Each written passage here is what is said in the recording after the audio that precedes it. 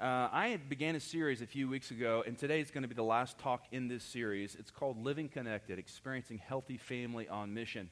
And the reason I've talked about this series is because God revealed to me as I was studying the scriptures a while back this content that I then put in a book. So there's a book in the back that I've written called Living Connected, Experiencing Healthy Family on Mission. Grab one. It's free to you. If you don't have one, it's all yours. But I just have taken a few weeks and kind of grabbed a few of the ideas in the book, scriptures, and brought them to the church. And I won't be teaching every week on every chapter because you'd be bored of that and I'd be bored of that too. But this is the last week. So I've just grabbed a few of them. I encourage you to participate. So we've talked about things like words and conflict. And last week we talked about the importance of physical touch, which some of you are now regretting that you weren't here last week. Like, that's interesting.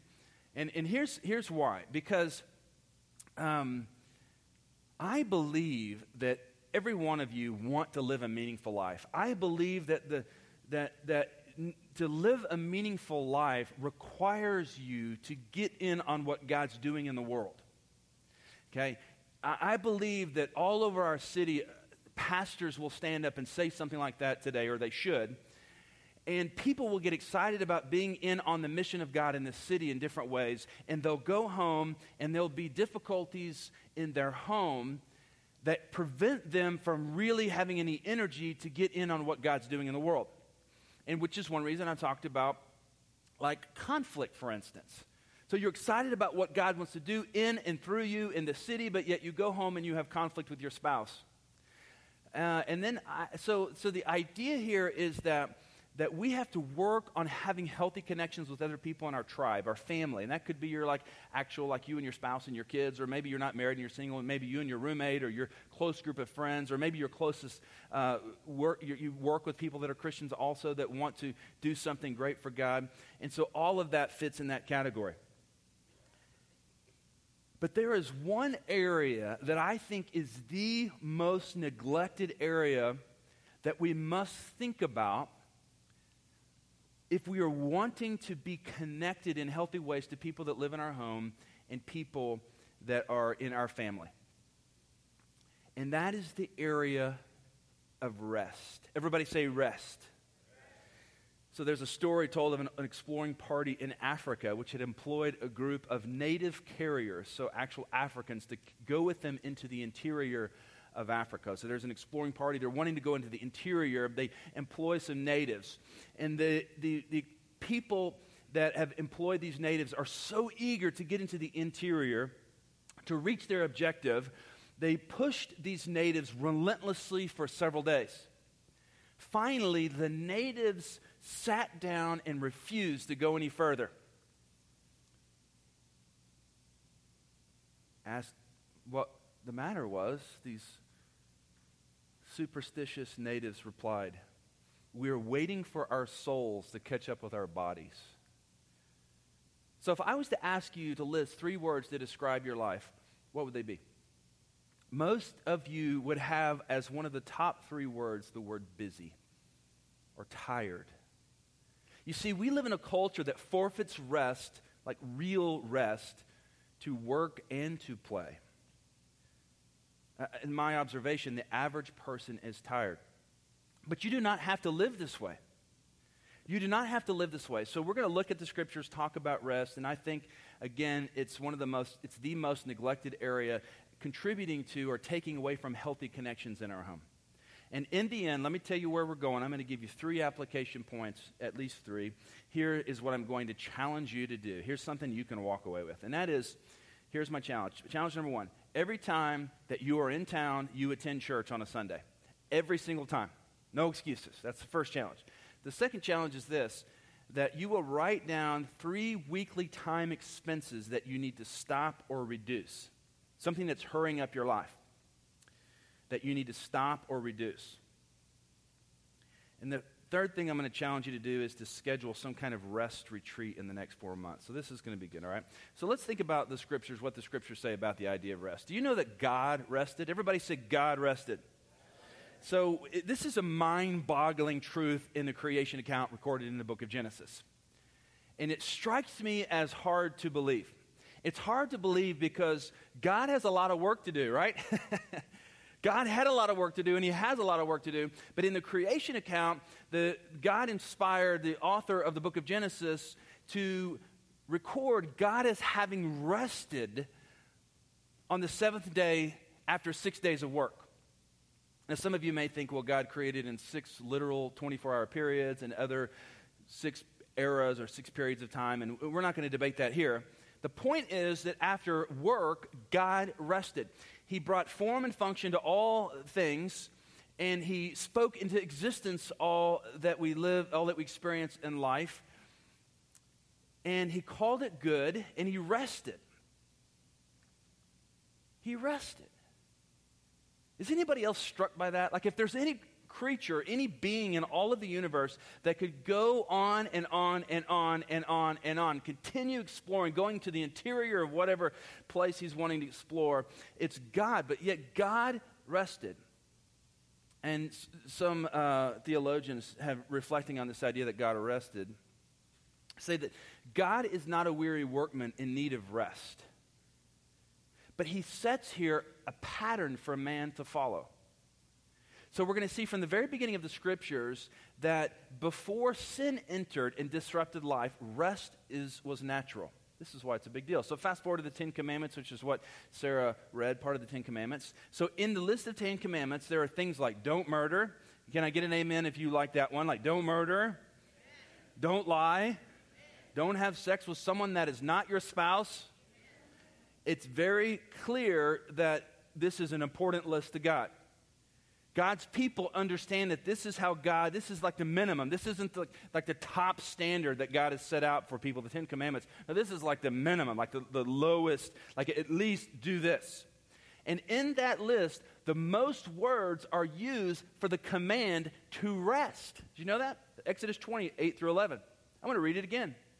Remember the Sabbath day, to keep it holy, set apart. 6 days you shall labor and do all your work, but the seventh day is the Sabbath to the Lord your God. On it you shall not do any work, you, your son, your daughter, your male servant, your female servant, or your livestock, or the sojourner who is within your gates. For in the 6 days the Lord made the heaven and earth, the sea and all that is in them, and rested on the seventh day. Therefore the Lord blessed the Sabbath day and made it holy.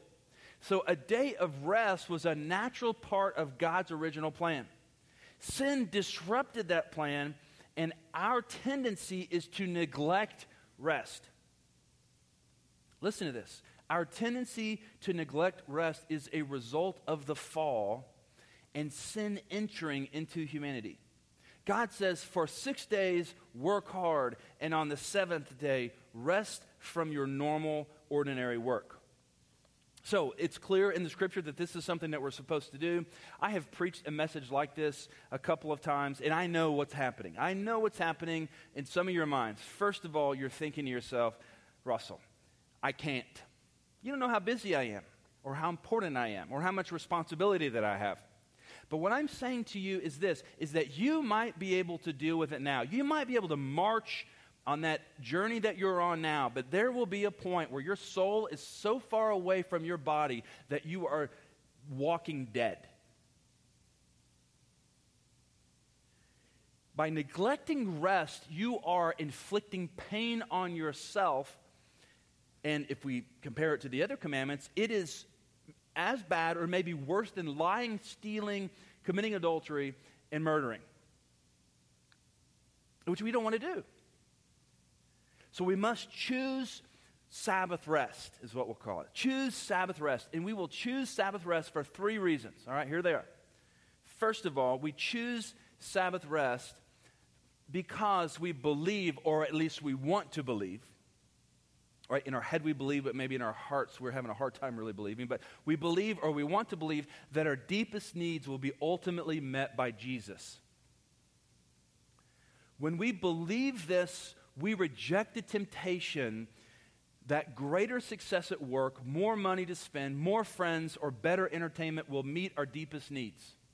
Let me just say that again because it's so important. And some of you are in the early part of your career, and you're having to exercise this spiritual muscle, and you're learning about what it means to chase after Jesus and to love Jesus and to enjoy Jesus and to let him be the centerpiece of your life, not just one thing in your life. If you believe that success at work or money or friends or a spouse or entertainment, trips, traveling, the next show, if you believe that any of those things will meet your deepest needs, then you will work yourself into the ground trying to accumulate more of those kinds of things, and you will be left empty and wanting. Now, there's nothing wrong in and of those things by themselves, right? I mean, there's nothing wrong with going to the game and enjoying it. Go Rockets tonight, Game 3 in Golden State, 7 o'clock. Nothing wrong with enjoying those things, I hope, because I'm planning on enjoying it tonight. But if you believe, or if I believe that by being entertained and kind of going to the next game and running to the next thing and taking the next trip or making that next friend, or if any of those things are going to meet our deepest needs, then we're in trouble. The reason that we will rest and take time to rest and say no to things that we could be doing on a day of rest is because we believe that our deepest needs are met by Jesus. There are people all over this city and in our lives who are chasing after things, and they become very disappointed as time goes on, realizing that those things don't meet the needs that are within them. It's because they were created to know and to be known by Jesus Christ. There's a restlessness in people that we long to have met, and all of us have tried to meet that need in other ways. All of us have. But it will only happen when we find the need met by God himself. In his book, Confessions, St. Augustine, who's a very famous theologian, about 400 A.D., he points to the real solution for this restlessness. And he says, "Thou hast made us for thyself, and our hearts are restless until we find our rest in thee." And Jesus comes on the scene in the first century, and people are restless. People are chasing after all kinds of things, and the people that he talks to most often are the people that are chasing after religion to meet a need within them, and they're exhausted. And he says in Matthew chapter 11, verses 28 and 30, he says this, "Come to me, all who labor and are heavy laden." Let me rephrase that. All you that are chasing after something else to meet your deepest needs. Come to me, all those of you that are trying to really be perfect. Come to me, all those of you that believe that your spouse is going to meet your deepest need, or some group of friends is going to meet your deepest need, or some success at work is going to meet your deepest need. Come to me because you're exhausted. And here, listen to this. "And I will give you rest," Jesus says. "Take my yoke upon you and learn from me, for I'm gentle and lowly in heart, and you will find rest for your souls. For my yoke is easy and my burden is light." I'm wondering how many of you feel weary in your soul. And if you do, you know what? I have been there. I know what that feels like, and it's horrible. And maybe others don't notice. But you know it. The promise that Jesus makes is not the promise of an ordinary teacher. He invites everyone to come and to find rest for their souls. We get to take on his yoke, which is his way, his teaching, which is some of what you're doing here.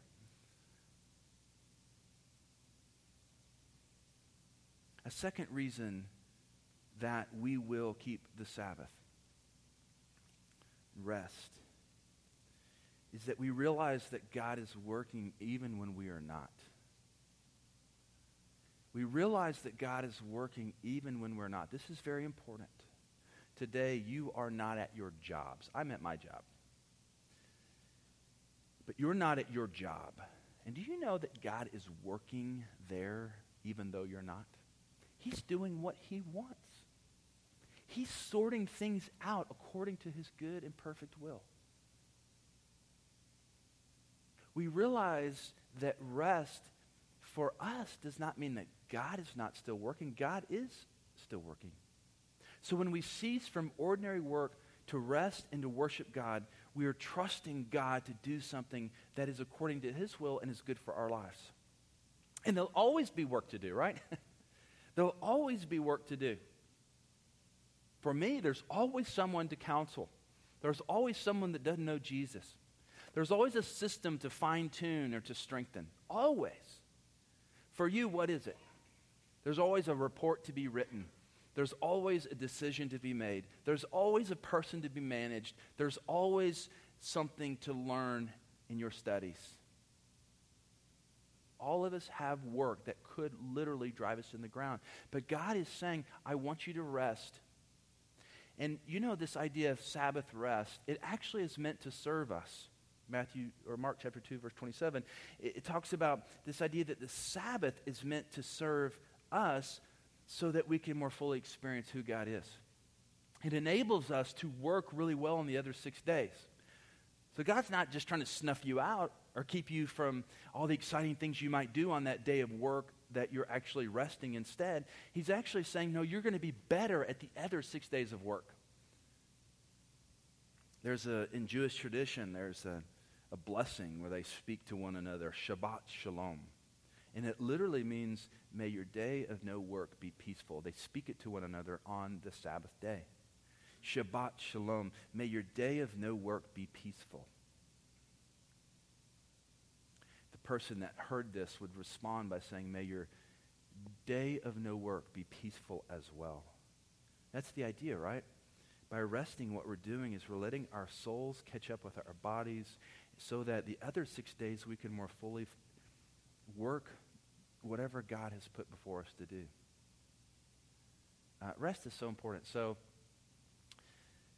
believe it or not, a few years ago, I competed in triathlon. Raise your hand if you've ever done a triathlon.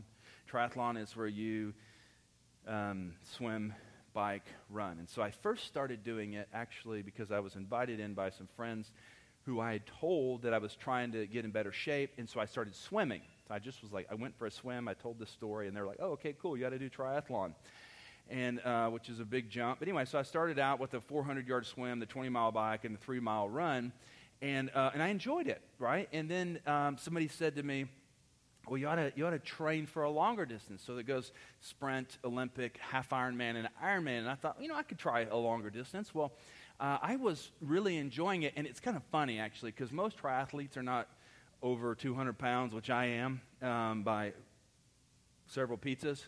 And I loved it competing because they had a category for those that were over 200 pounds, which I think actually now it's over 220 pounds, which I would still be in.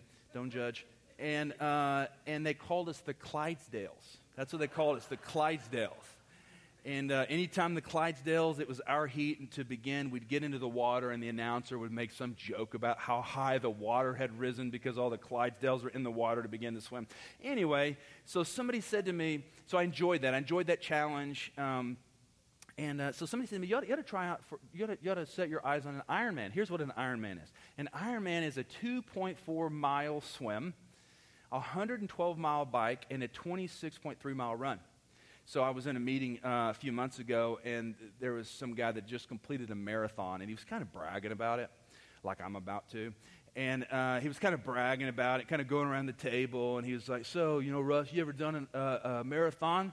And I said, just once. And it was right after I rode my bike for 112 miles and swam for 2.4. Boom, And so, anyway, so I started training for this deal, and it's like one of those deals that you train, okay, year out. I'm doing it a year out. Well, I started training, working hard, and all this kind of stuff, and I got this pain in my leg, and I wanted to ignore it. But I couldn't ignore it because, I was already in, and it was starting to affect my training, and I thought I needed to train more, work harder, stretch more, train more, and just work, and this pain got worse. So I went and saw the doctor, and the doctor said, you're overtraining, you're working too hard. I said, what? I got to get ready. I'm about to jump into the ocean, swim 2.4 miles with 3,000 other people, and then bike 112 and run 26.3 miles, and I got to do all this within 17 hours. One day, I've only got one day, I'm like freaking out. He's like, you have got to rest to let your body recover from when you train. So you work and you rest, and you work and you rest, and if you do it any other way, you are not going to finish the race. Can I get a witness up in this place? That's how life is.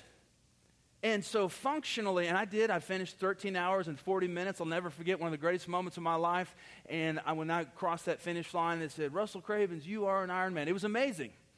And it taught me something about the way that God has fixed our bodies, but it's something more important about the way He's fixed our souls. And that is that you work, you rest, you work, you rest. If you do not, you are dead. And some of you are young enough that you don't believe me. But I'm telling you, I'm 42. I just turned 42. I appreciate you still have time to get me my birthday presents.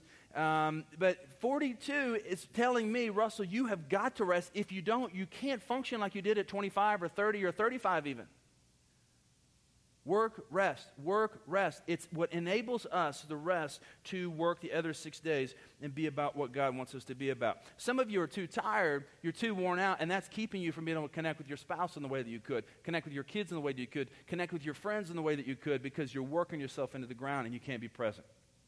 Third reason that we Sabbath is this. We understand that weekly Sabbath is commanded by God. So not just it's a good idea, but it's actually commanded by God. One reason it's commanded by God because he wants us to prioritize worship, Sunday morning worship. The research is showing that even people that are serious about their faith are attending Sunday morning worship less and less. We used to talk about, there was a day in the life of the church where if you were like committed to Christ, you went Sunday morning, Sunday night, Wednesday night. I grew up in a church like that, and I'm grateful that it's not like that anymore, frankly. But now we're looking at, okay, what's it like to lead a church where people come once a month or twice a month? And what I'm saying is it's because people don't understand that the command of God is this. Sabbath worship is a priority. So resting is not just about taking a break and laying down in your bed, although hopefully that's a part of it, right? Sunday nap, amen? But it's about stopping from ordinary work so that we can go, God, thank you for who you are. God, here's a burden I'm bringing before you this morning, Lord, that came up in the last 6 days. Or here's a need that I have, Lord, and I want to worship you, and I'm thanking you for providing work, providing friends, providing money, providing all these things. And God, I know you're working even though I'm not working. And God, here are my songs to you. Here's my heart. What do you want to teach me by the opening of God's word? That's what Sabbath worship is about. And this is the proverbial preaching to the choir, right? Because you're here. But we want, as a church, for people to obey God's word. And God's word is very clear about this idea of Sabbath worship and prioritizing rest, but not just rest for rest's sake, but rest so that we can pause and let God work and thank God and bring offerings to God and worship God for all that he's done the other 6 days. You could skip church, but that's a mistake. And let me tell you something. I've noticed this, 20 years of ministry. Here's what I noticed. If you are skipping church, you are drifting in your faith. I have seen it. It's not about being legalistic. You don't get more crowns in heaven if you come on Sunday morning. But let me tell you something. I've seen it time and time again. If you do not prioritize church and attending church to hear God's word and sing songs to God, then you are drifting spiritually. When somebody is not attending here, and they start missing 2 and 3 weeks in a row, here's what I know what's going on. They're drifting in their faith. I've seen it 100,000 times. Right now in the life of our church, there are people that okay, where are they? Where have they been? What's happening spiritually to them is they're drifting. There's other things that are getting their attention. Entertainment, maybe. It's a big one. Work. Success, money, friends. We Sabbath rest because it's commanded by God. We know that it's an opportunity for our souls to catch up with our body. Will you obey? I believe that all of us must. You say, okay, Russell, you got me. I fell short. Here's the beautiful thing about the good news of the Bible. When we fall short of the standard God has put out, it is a declaration of our need for Jesus. You see, none of you are going to rest and obey this command perfectly. None of you are. I certainly don't. And in those moments where we fall short and we recognize that we fall short, what we realize is that we're imperfect and we need a perfect Savior. This is the kind of things that draws us more deeply into our relationship with Christ and go, God, no wonder you sent Jesus to die on a cross because I'm a sinner. I'm in need of grace and forgiveness. And so I accept that forgiveness. I accept that grace. And so I want to obey your word not to earn your forgiveness. I want to obey your word in response to your forgiveness for the times that I fall short. Did you hear that? That's the gospel. We obey God's word not to earn his forgiveness of our sin. We obey God's word, in this instance, the command to rest, to worship, we obey this in response to the fact that though we're not perfect, God has forgiven our sin through Christ. That's the Christian gospel. And that's really, really good news. So you say, what do I do first? I would say the first thing you need to do is say, God, I've fallen short and I need Jesus. Some of you have already crossed over the line of faith and you've acknowledged your sin before God. You've become a Christian, you've been saved, you're born again. Others of you have not. If you have not, today's the day. Let today be the day where you become a Christian. You become a Christ follower. I'm not asking you to become religious.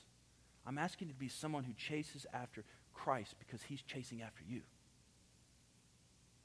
And then very practically, here are a few things that you can do to prioritize and to obey this command. First of all, make a list. Make a list of what depletes you. What do you spend your time on? You know what tends to deplete me that I spend my time on that's a waste? I spend too much time reading the news. It's just so easy to read Twitter, Instagram, Facebook, Fox News, CNN, and I like being informed about what's going on in the world. I spend too much time. There's a point at which I don't care who was at the royal wedding. You know, like it doesn't really matter what they were wearing. I mean, some of you all it matters, but to me, I'm like, what am I doing? There's people that are dying and going to hell right now, and all I'm concerned about is the fact that his ex-girlfriend is at the wedding. That's something that depletes me. I mean, it's, you know, there's nothing wrong with learning and enjoying some of that kind of stuff. You know, I know which of my friends heard Laurel and which heard Yanni. I'm like, who cares? I mean, they're posting on Facebook, and we're making deductions as pastors as to whose churches are more spiritual based on it. So make a list of what depletes you. Maybe for you, some of you spend too much time online. I'm sure I'm the only one. But you know, whatever. What depletes you? You know what? Another way you can look at it, what depletes you because you need to rest, is there are some things that deplete me that would not deplete another person. It depletes me to do little projects around my house. It does. It depletes me. That's changed a little bit for me. And so some of you all can go home on a day of rest, and you can do little projects around your house, and that's refreshing to you. Are any of you like that? Any of you like that? I'm not like that really anymore. It depletes me to go on a long car ride with my kids. I just want to get that in the notes.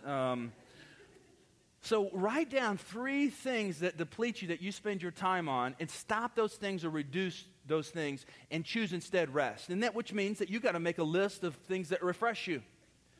Priority number 1 as you're budgeting your time of rest is church. You got to make church a priority. Make Sunday morning a priority. Make your Luke group a priority, which is our small groups that we have. Make those a priority. And if those aren't refreshing to you, tell us why so we can make some adjustments because we want it to be refreshing to you. All right?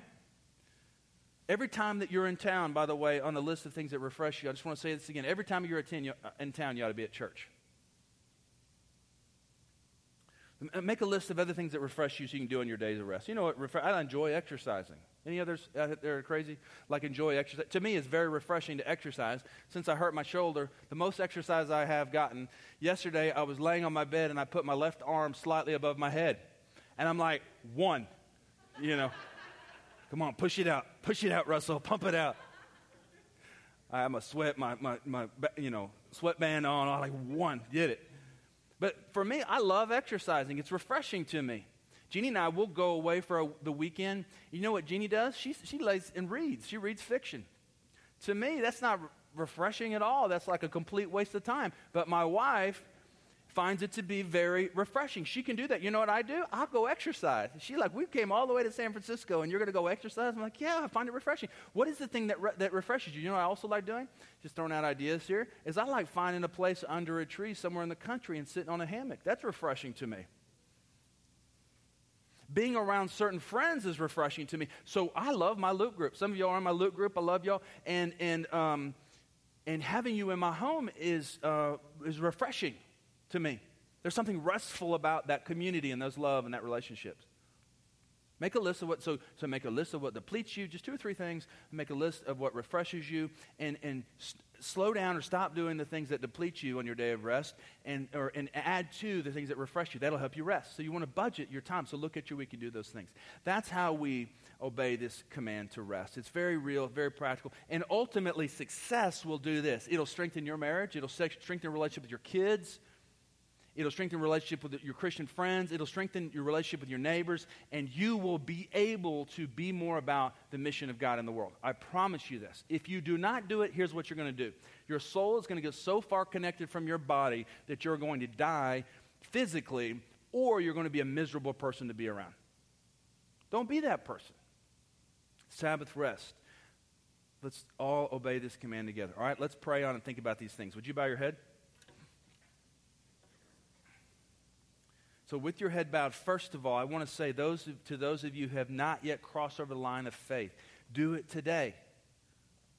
You say, well, I'm not really all that religious. This isn't about religion. This is about a holy God who knows you and loves you and wants for you to turn to Him.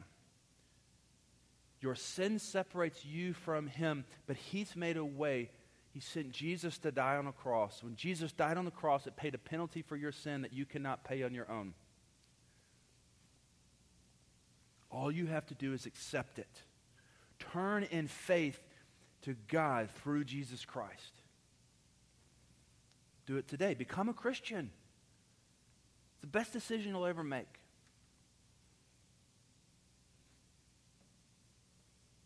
If that's you, if you've made that decision, make sure you let us know. There's a Connect card in your seat, and you put on there, hey, I became a Christian. And I want to know what I do next. For those of you that have crossed over the line of faith, you're kind of wondering, how am I going to spend my time? What am I supposed to do? What's important? This is a very clear command of God. Sabbath rest. It's a gift to you. It's meant to serve you. Some of you are working 7 days a week and you're running yourself into the ground and you think that you can do it, but you cannot do it forever. And you say, Russell, well, you don't know how busy I am or how important I am. You're right, I don't. But you know who does? God knows.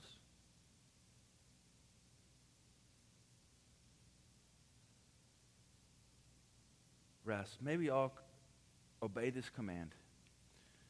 As individuals, as families, and as a church family.